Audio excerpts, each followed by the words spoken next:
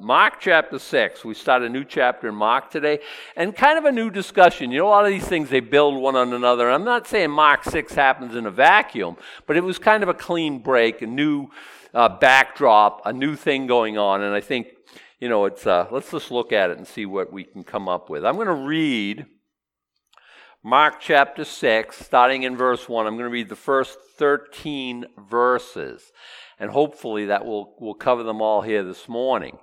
And then I'll pray, and then we'll start to unpack Mark chapter 6. Mark chapter 6, verse 1, give your attention to the reading of God's word, if you would. And he went out from thence and came into his own country, and his disciples follow him. When the Sabbath day was come, he began to teach in the synagogue, and many hearing him were astonished, saying, From whence hath this man these things, and what wisdom is this, which is given unto him, that even such mighty works are wrought by his hands? Is not this the carpenter, the son of Mary, the brother of James and Joses, and of Judah and Simon? Are not his sisters here with us? And they were offended at him. But Jesus said unto them, A prophet is not without honor, but in his own country, and among his own kin, and in his own house. And he could there do no mighty work, save that he laid his hands upon a few sick folk, and healed them. And he marveled because of their unbelief, and he went round about the villages teaching. And he called unto him the 12, and began to send them forth by 2 and 2, and gave them power of unclean spirits, and commanded them that they should take nothing for their journey save a staff only, no scrip, no bread, no money in their purse, but be shod with sandals, and not put on 2 coats. And he said unto them, In what place soever ye enter into an house, there abide till ye depart from that place. Whosoever shall not receive you, nor hear you, when ye depart thence, shake off the dust under your feet for a testimony against them. Verily I say unto you, it shall be more tolerable for Sodom and Gomorrah in the day of judgment than for that city. And they went out and preached that men should repent, and they cast out many devils, and anointed with oil many that were sick, and healed them. Let's pray. God, as we look now to take your word and disseminate, to teach, to learn, I pray you'd give us hearts that would receive. And Lord, we would understand in a way that would be a real benefit to us, Lord, and that it would, you know, that your kingdom would go forth in us, Lord, and that we'd be more prepared to share. And Lord, we just pray this would be a really worthwhile time. We ask it in Jesus' name. Amen. I think when we study the Word, it's a worthwhile time just in and of itself. But it's a living, powerful, sharper than any two-edged sword. And I think we do well to remember that. It's feeding our souls in a way that we probably don't even understand. Let's just jump in. He went from thence. Where? Well, he was in his adopted Capernaum. As an adult, he adopted Capernaum as his hometown. He went from thence and came to his own country. Where? Nazareth. Now, people confuse this with Luke chapter 4, and I want to compare them right quick. So if you want to bounce over to Luke 4, and if you don't, I'll just read, and it's kind of an extended portion. Verse 14 of Luke 4, Jesus returned in the power of the Spirit into Galilee, and there went out a fame of him through all the region round about. And he taught in their synagogues, being glorified of all. And he came to Nazareth, where he had been brought up. And as his custom was, he went to the synagogue on the Sabbath day and stood up for to read. And there was delivered unto him the book of the prophet Isaiah. And when he had opened the book, he found the place where it is written, The Spirit of the Lord is upon me, because he hath anointed me to preach the gospel to the poor.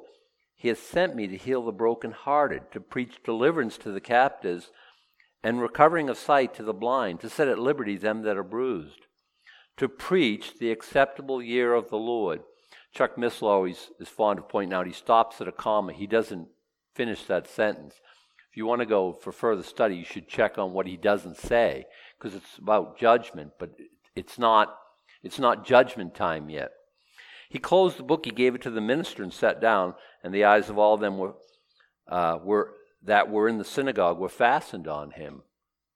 He began to say unto them, This day is this scripture fulfilled in your ears. By the way, if you read the rest of the verse, it wouldn't have been fulfilled in their ears that day. That's still to come, but that's a story for another time. And all bare him witness and wondered at the gracious words which proceeded out of his mouth. And they said is not this Joseph's son? And he said, and by the way, he's Joseph's son. Later on, he'll be Mary's son. That's very telling. And he said unto them, Ye will surely say unto me this proverb, Physician, heal thyself. Whatsoever we have heard done in Capernaum, do also here in thy country. And he said, Verily I say unto you, no prophet is accepted in his own country. But I tell you of a truth, many widows were in Israel in the days of Elias, when the heaven was shut up 3 years and 6 months, when great famine was throughout all the land. But unto none of them was Elias sent, save unto Sarepta, a city in Sidon, unto the woman that was a widow. And many lepers were in Israel in the days of Elias the prophet. It's Elijah and Elisha, okay? And this is the Greek. You know how King James does that. Many lepers were in Israel in the time of Elisha, the prophet, and none of them was cleansed, saving Naaman the Syrian. And all they in the synagogue, when they heard these things, were filled with great wrath. Now, homework, and this is one of the homework questions, but if you want to compare this and why are they filled with great wrath? It's kind of obvious, but you have to do a little bit of digging. But we haven't got time for that now, and that's not where we're going. And they rose up and thrust him out of the city and led him into the brow of the hill whereupon the city was built, that they might cast him down headlong. They're not ambivalent. They're like, we want to kill you. This teaching is not what we want to hear. Why? It's, like I say, it's non-obvious. You got to dig a little bit. Does that happen to me? I think people get pretty steamed. I don't know, they want to throw me off a cliff generally. Why would they do that? You're such a nice guy. I am.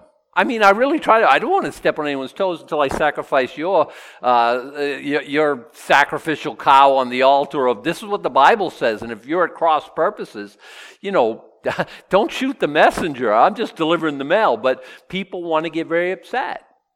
And that's the nature of Scripture, I think. I've been reading this book sometime, and I wanted to just take it and throw it because it stepped on my little precious toes, and I was, again, at cross purposes with God. And sometimes you can get very upset about it. Not recently, but I've been there. I don't know that I actually ever threw it. I wouldn't do that, I don't think. But I've been upset. You've been upset. And he, passing through the midst of them, went his way. Now, this is a story that happened before. Now he comes back here, and that in and of itself. So I went, they try to kill me, and I went back. That tells us something right there. So you had a bad spell, you had a bad day, you had a bad hair day with God, and you were all upset, and he's done with you, because that's who he is. Oh yeah, cross me, I'll crush you like a grape, said Jesus. Never, to no one, ever. Is he the God of the second chance? Listen, way past that. We can't count. I can't count my own life how many chances he's given me. You know this to be a fact. Now, some people would teach, and Satan would try to manipulate your feelings. Like, okay, you messed up. You sinned against light, and God's done with you. You know how many times I've ministered to somebody? I've done it. I've lost my salvation, and they tell me about some sin that's happened in their lives. And I tell them about the great physician. I tell them about the God who is merciful and the God who is full of graciousness. And he doesn't give up on you. He doesn't, okay, you're done. I'm done with you. You've sinned too. And I talk about, listen, Peter, you deny him 3 times. 1, 2, 3. We only give you 3 strikes in baseball. Sit down. Next guy up here. You're all done. We don't give 4 strikes. God he's not a baseball guy. He doesn't go by baseball's rules. He gives us chance after chance after chance. So here he is, back in his hometown, Nazareth. Last time he said he'd try to kill him, and here he is ministering, pouring out his heart again. And I think that speaks volume of the God that we worship. He came to his own country, and his disciples follow him. Now, sometimes we read Scripture, and the words don't even, listen, his disciples follow him. You say, well, yeah, what else would disciples do? Well, that's a good point. I think sometimes we call ourselves disciples, and I don't want to be judgmental, we don't follow him at all. And I think you want to be able to point to ways in your own life where you tangibly, concretely, in ways that you can measure, follow him. Well, they followed him to a danger zone, humanly speaking, and they follow him because that's what disciples do. Where they follow him? They followed him to church. I know it's synagogue and it's Sabbath, but I mean, that was his habit. We read back in, and I don't know if you caught it, back in Luke 4. He went to the synagogue, which was his habit. This is what he did. Hey, it's church time. I'm going to church. Now, it's a little different. It's not mandatory. There's no thing in the Bible says you go to synagogue or you go to hell. There's nothing in the Bible that says you go to church or you go to hell. And I've never tried to enforce or try to, but the Bible does say that we're not supposed to forsake the assembling of ourselves together, as the manner of some is. But as we see that day approaching, evermore we're supposed to encourage and build up one another. You can't build up somebody from your living room, somebody who's here. You can't do it. You can't, like I said, we have these little pockets of people praying together. That's very edifying. It's very encouraging. And as you're crying, somebody giving you a hug, that's a very tangible thing. And somebody explaining or warning, or a lot of things are happening, a lot of dynamics. But none of them are happening in your living room. Now the Bible's being preached and the Bible's being taught, and that's always a good thing. And if you can't be here, we encourage people on Facebook to, give it a listen. And I don't want to be legalistic about this. But I just think like a lot of us, now here's the rub. Adam, why are we listening to this? We're here. I know, right? That's always the issue. I'm lecturing, I'm singing to the choir again. That's how the thing works. But some people are listening online. And I would just encourage somebody who loves you, not a legalistic, I got the refrigerator, got a little matrix there. Church attendance, check. Prayer this week, check. Bible reading, check. And I get all the checks. I've done really good. I'm not that person. I don't, but is church optional? We never thought so.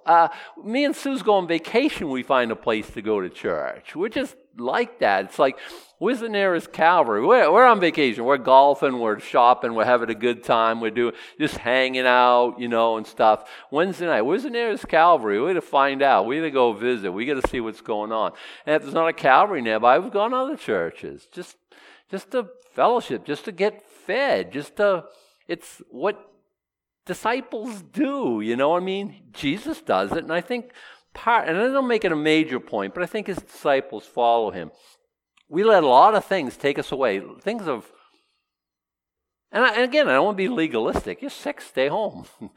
You're afraid about getting sick, maybe you ought to stay home. A lot of dynamics, and I'm not trying to paint with too broad a brush. All I'm saying is, the fish are calling, and it's, so you only get so many summer days. I hate to see summer come. Man, I don't begrudge your vacation. I'm just like, now you're away, and you're visiting at another church, and God bless you. I'm not trying to, okay, enough said. Take that in the spirit it was meant. So the Sabbath day was coming. He began to teach in the synagogue, and many hearing from him were astonished,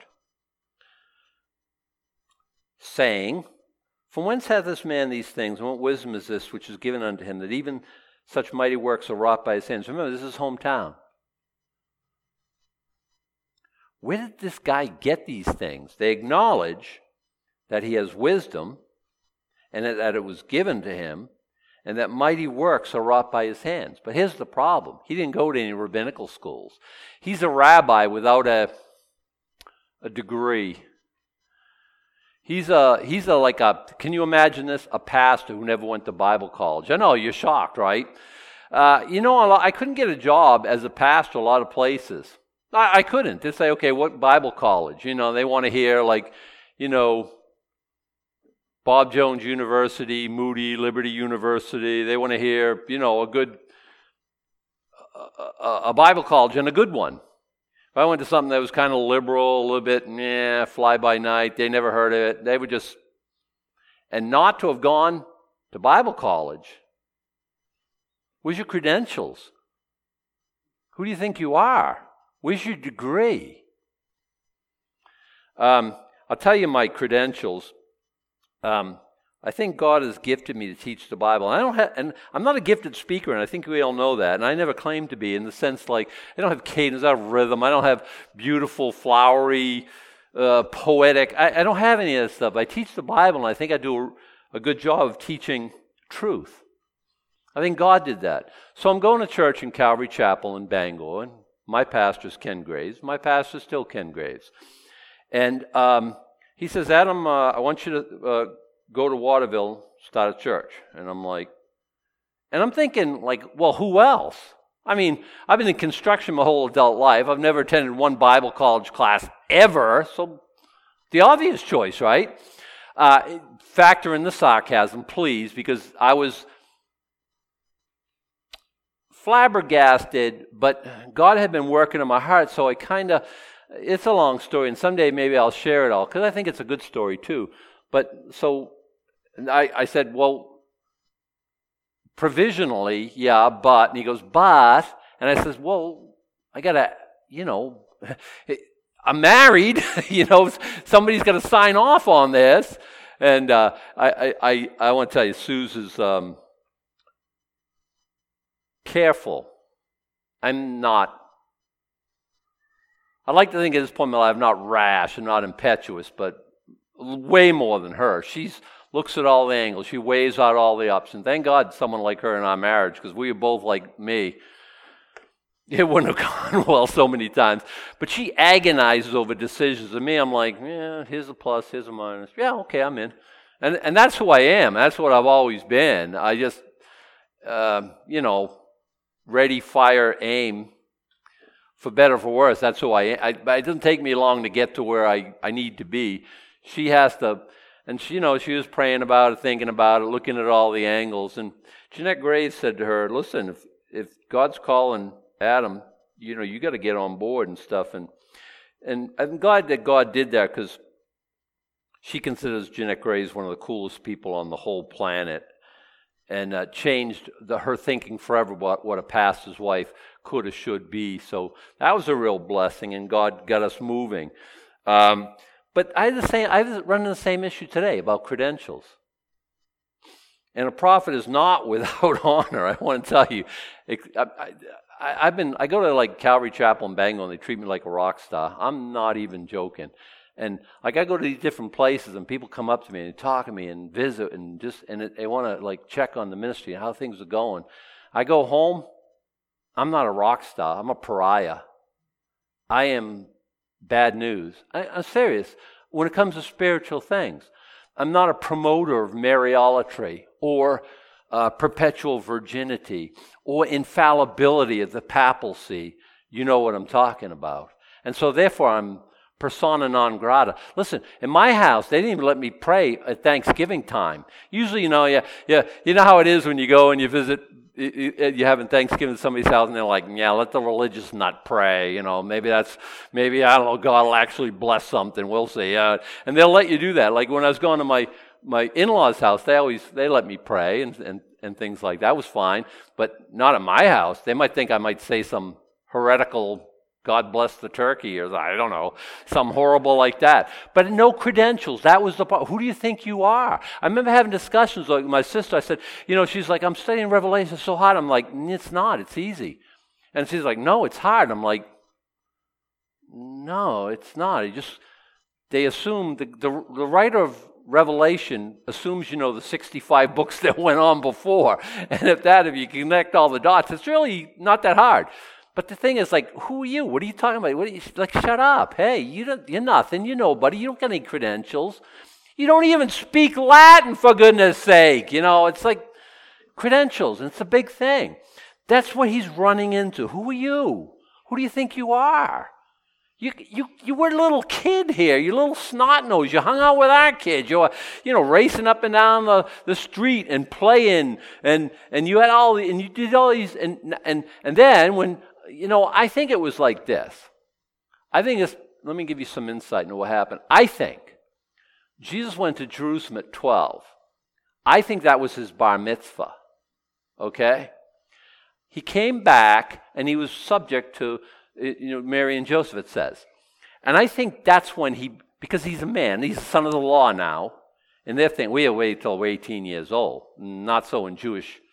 And we don't have anything like that. I think when are you an officially adult? 18. Not spiritually. We don't ever confer adulthood on you, and you're always our kids. We don't.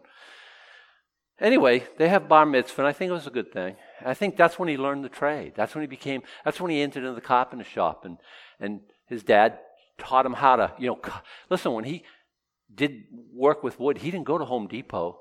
He didn't go to Hammond Lumber. He didn't get a delivery. He went and he cut down a tree and he planed it and he made it into something that could be used as lumber and things of this nature. I think Jesus Christ was rugged as all get out. I really, really do. And he had, his hands were all calloused. And the big joke, and Tommy will readily agree to this, and Isaac will readily agree to this, that if Jesus came today, he'd be an electrician. I mean, I don't think there's any question of that. The light of the world would be an electrician. I'm just saying. But carpentry is such a decent trade. It's a building trade. It's he wore a Carhartt tunic. He had steel-toe sandals. He was a worker. He knew how to, work a day. And so I think he was doing that until the time that he was like 30 years old when he ended in public ministry. Think of the math here. We're talking about 18 years or so as the carpenter. At some point, his dad passes off the scene. What is it like? What happened then? I tell you what happened in my thinking. I don't have any Bible verse, but come and tell me I'm wrong. Jesus pulled the family together and said, hey, and the girls are upset. They lost their dad.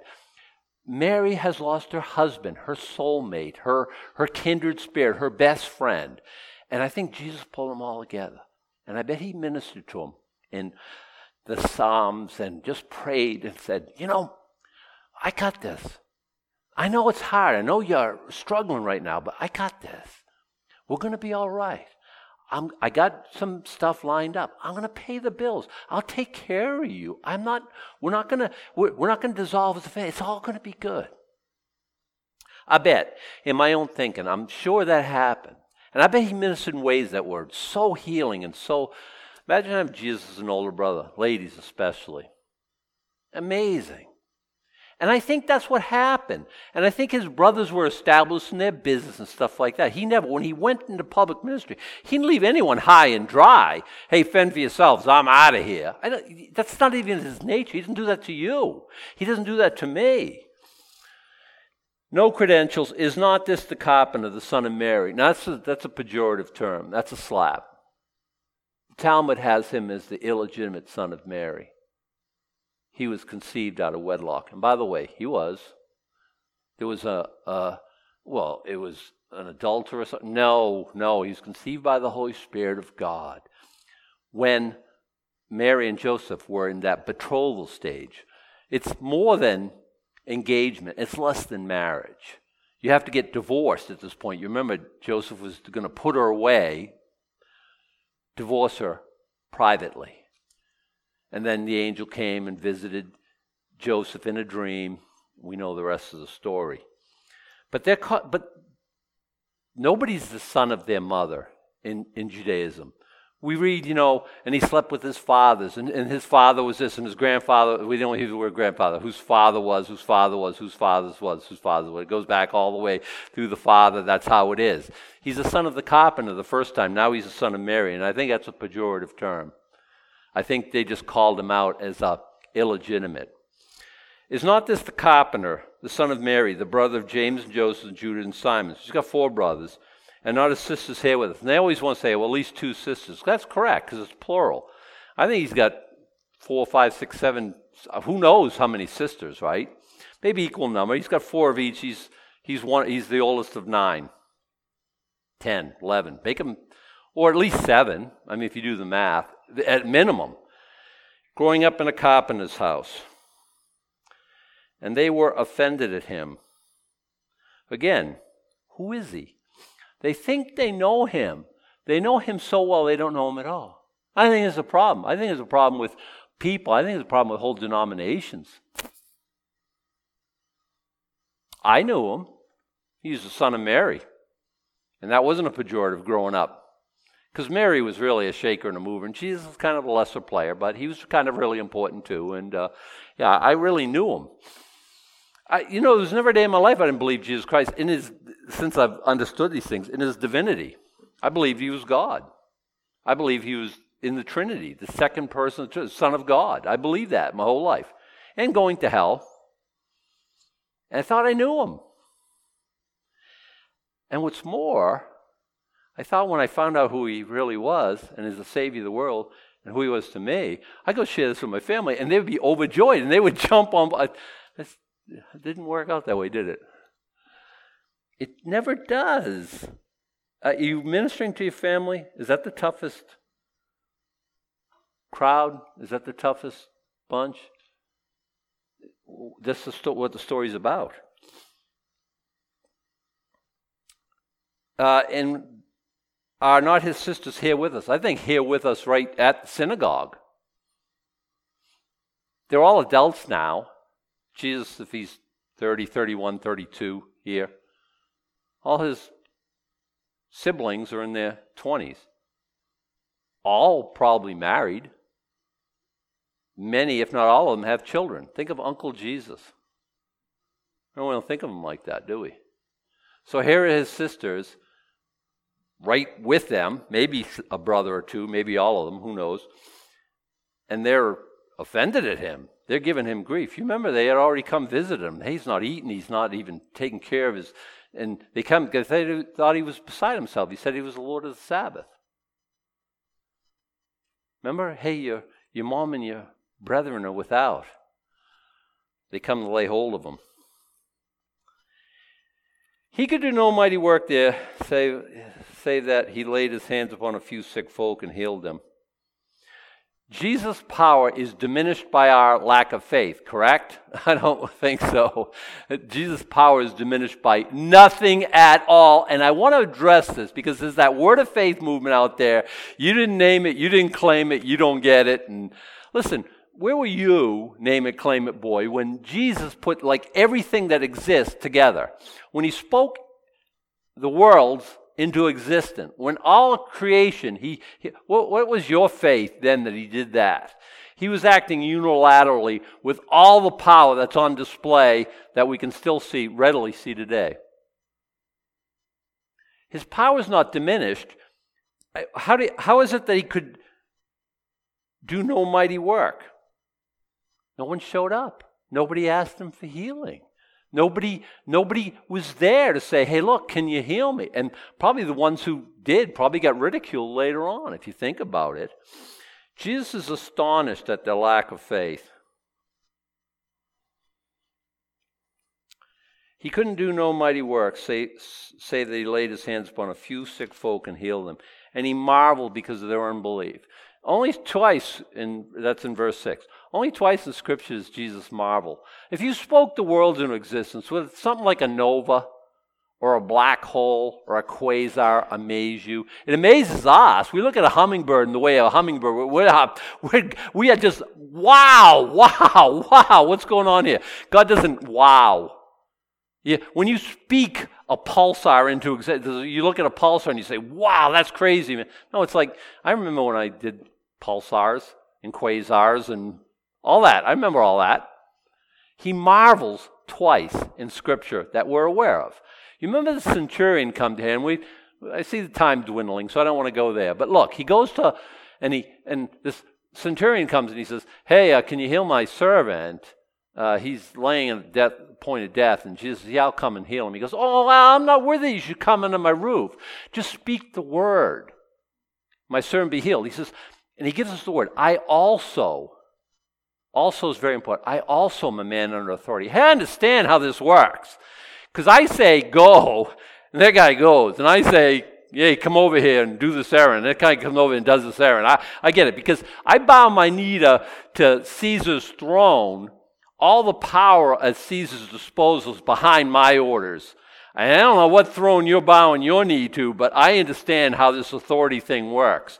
And he said to him, all you got to do is say it. You don't have to come to my house.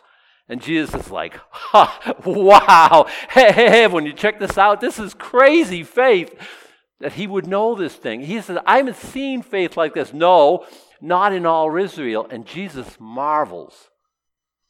I love that story. And here, Jesus marvels because of their unbelief. Now, the question in the homework this week, if Jesus marveled at you, would it be because of your faith or your unbelief? I think only a couple of intrepid souls are going to answer that. We'll wait till Wednesday and see how that goes. And he went around about the villages teaching. So he's rejected. So he goes elsewhere. The work is still going to be done. You can't stop the work of God. You can stop it in your own life. That's the way it works. You can have as much or as little of Jesus Christ as you want. My advice? Pig out.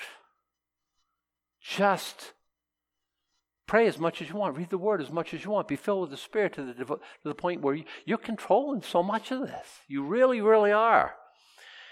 And he called unto him the 12 and began to send them forth by 2 and 2 and gave them power over unclean spirits. Now, the power there is not dunamis. Dunamis is what we get. He said, you're going to go and, hang out at Jerusalem and you wait for the power of the Holy Spirit. It's dunamis. We get the word dynamite, and power of the Spirit is dynamite. It's not dynamite here. It's the royal right. It's the authority that Jesus Christ has. We don't have that. We ask for somebody to be healed. This is different. This is like, no, you be healed. Like Jesus does it. And he gives them this power at this time. And I just want to say, and he gave them power of unclean spirits. So he give us power of unclean spirits. Oh yeah, all through Scripture. And I can rattle off the many verses, the many places that is taught. I always think like we have victory over Satan, and anytime he has a victory over us, we gave him ground in our lives that he's a usurper and he has no right having it. And we just hand over. Story for another time. But he gives them power over unclean spirits and commanded them they should take nothing for their journey save a staff only, no scrip, no bread, no money in their purse. Be shod with sandals. Sandals are good. You don't even take another jacket. You know how much, back in the day when we had kids and we had to go out, it took a long time to get ready, but we didn't have all the stuff they have now. Now it's like, it looks like you're packing for like to go to the North Pole or something, just to go across the street to your folks' house when you get little kids. There's so many. And he said, no, don't worry about it. None of that stuff. No script, no bread, no money. Well, I got to have a few bucks on me. I mean, I may have to stop at, at Jerusalem Starbucks and get a cup of coffee. I got to have a cup. He said, no. All stuff be taken care of. Don't worry about. Isn't the word for some of us right now? I'm not saying be irresponsible, and I'm not saying don't plan, but God's saying, hey, I got this. Hey, I got this. We say it this way, where God guides, God provides. When we started, we didn't have a building that we own outright. We had a notion, God's calling us, let's go. Well, what about this and what about... And people were that way. They were asking, what are you going to do about this? And what about... And oh my goodness. And what? And I was like, I don't know. God's called us. We're going. We'll figure it out. I mean, God's God. He owns the cattle on 1,000 hills. He's God. He just tells you to go and you're ready. You don't have to pack lunch and worry about and take care of all. Now, again, I'm not saying be irresponsible. But I am calling us to trust God maybe to a point we never have before. You don't have to figure. You have to be faithful. Off they go. He said to them, in what place you enter into a house, there abide till you depart from that place. Hospitality, big thing in that culture. And somebody gives you hospitality. Protection, your food's taken care of, you got a place to sleep, you're all good. Big thing. Yeah, but I'm going to stay at the Best Western and I'll be fine and I got my... No, there's no Best Western. This is Tom Bodett. He's not leaving the light on for you. This is the culture. This is how it works. So they stay at somebody's house and everything's provided. And he's saying, that's how I want you to do it. Enter in a house. There abide till you depart from that place. So you're only going to be there a week or two, whatever, a few days, have some meetings, share the gospel. And whosoever shall not receive you, nor hear you when you depart, then shake off the dust under your feet for a testimony against them. Wait, what? What? What's that all about? God does this all the time, okay? Like, Pharaoh thinks it's a good idea to drown little Jewish babies. So what happened to his army? Oh, how do you like it? God says. Haman builds a cross, something to impale. I was going to say Malachi. Who? Mordecai. Thank you. See, we're all getting this together. And he ends up being impaled on it. Right? And Ecclesiastes tells us, we dig a pit, we're going to fall in it. We roll a stone, it's going to roll back on us. We say it this way, what goes around comes around. But that's the way God operates. Here, it's shake off the dust as a testimony against them. Why? Because when people were traveling outside of the Holy Land, outside of Israel, when they came back to the border, they would shake off the dust before they entered into the Holy Land. What they're saying is, we don't want your nasty Gentile dust and dirt polluting our holy land. What a great testimony. So you see some Jewish guy at the border. He just was in your town. Now he's back in his town. He's shaking off all your vile dust off him. Wow, what a loving, wonderful thing to do. And he's saying, give them a dose of their own. You think Jesus isn't like that? No, he's very much like that. When... again, what goes around comes around. You're going to get how you judge, it's going to be judged back to you. How you measure, it's going to be meted out to you. He's very, very much like that. You can be as gracious as you want to be. You can be nice as you want to be. You can be as giving as you want to be. You can be as loving as you want to be. Or you can be someone comes and asks a scribe a question. Have you never read? They're saying, listen here, moron, without saying, listen here, moron. And when somebody asks Jesus a question, he goes, have you never read? And he's given them a taste of their own medicine. And I think it's funny and correct. Like I say, what goes around comes around. So he's saying, you know what you want to do? When they don't receive you, shake the dust up. They'll get the message.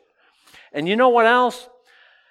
It's going to be more tolerable for Sodom and Gomorrah in the day of judgment than for that city. Wait a second, Jesus. You just, wait a second. Are you sure about that? I think you're just saying more than you can.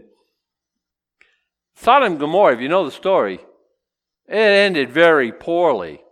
Fire, brimstone, total destruction. What's worse than total destruction? Well, let me tell you what's worse than total destruction. If anyone turned in Sodom and Gomorrah and turned to God and cried out for mercy, God would have saved them. Whoever shall call upon the name of the Lord shall be saved. Maybe they would have died in that plague, maybe not. Lot was delivered, his daughters were delivered.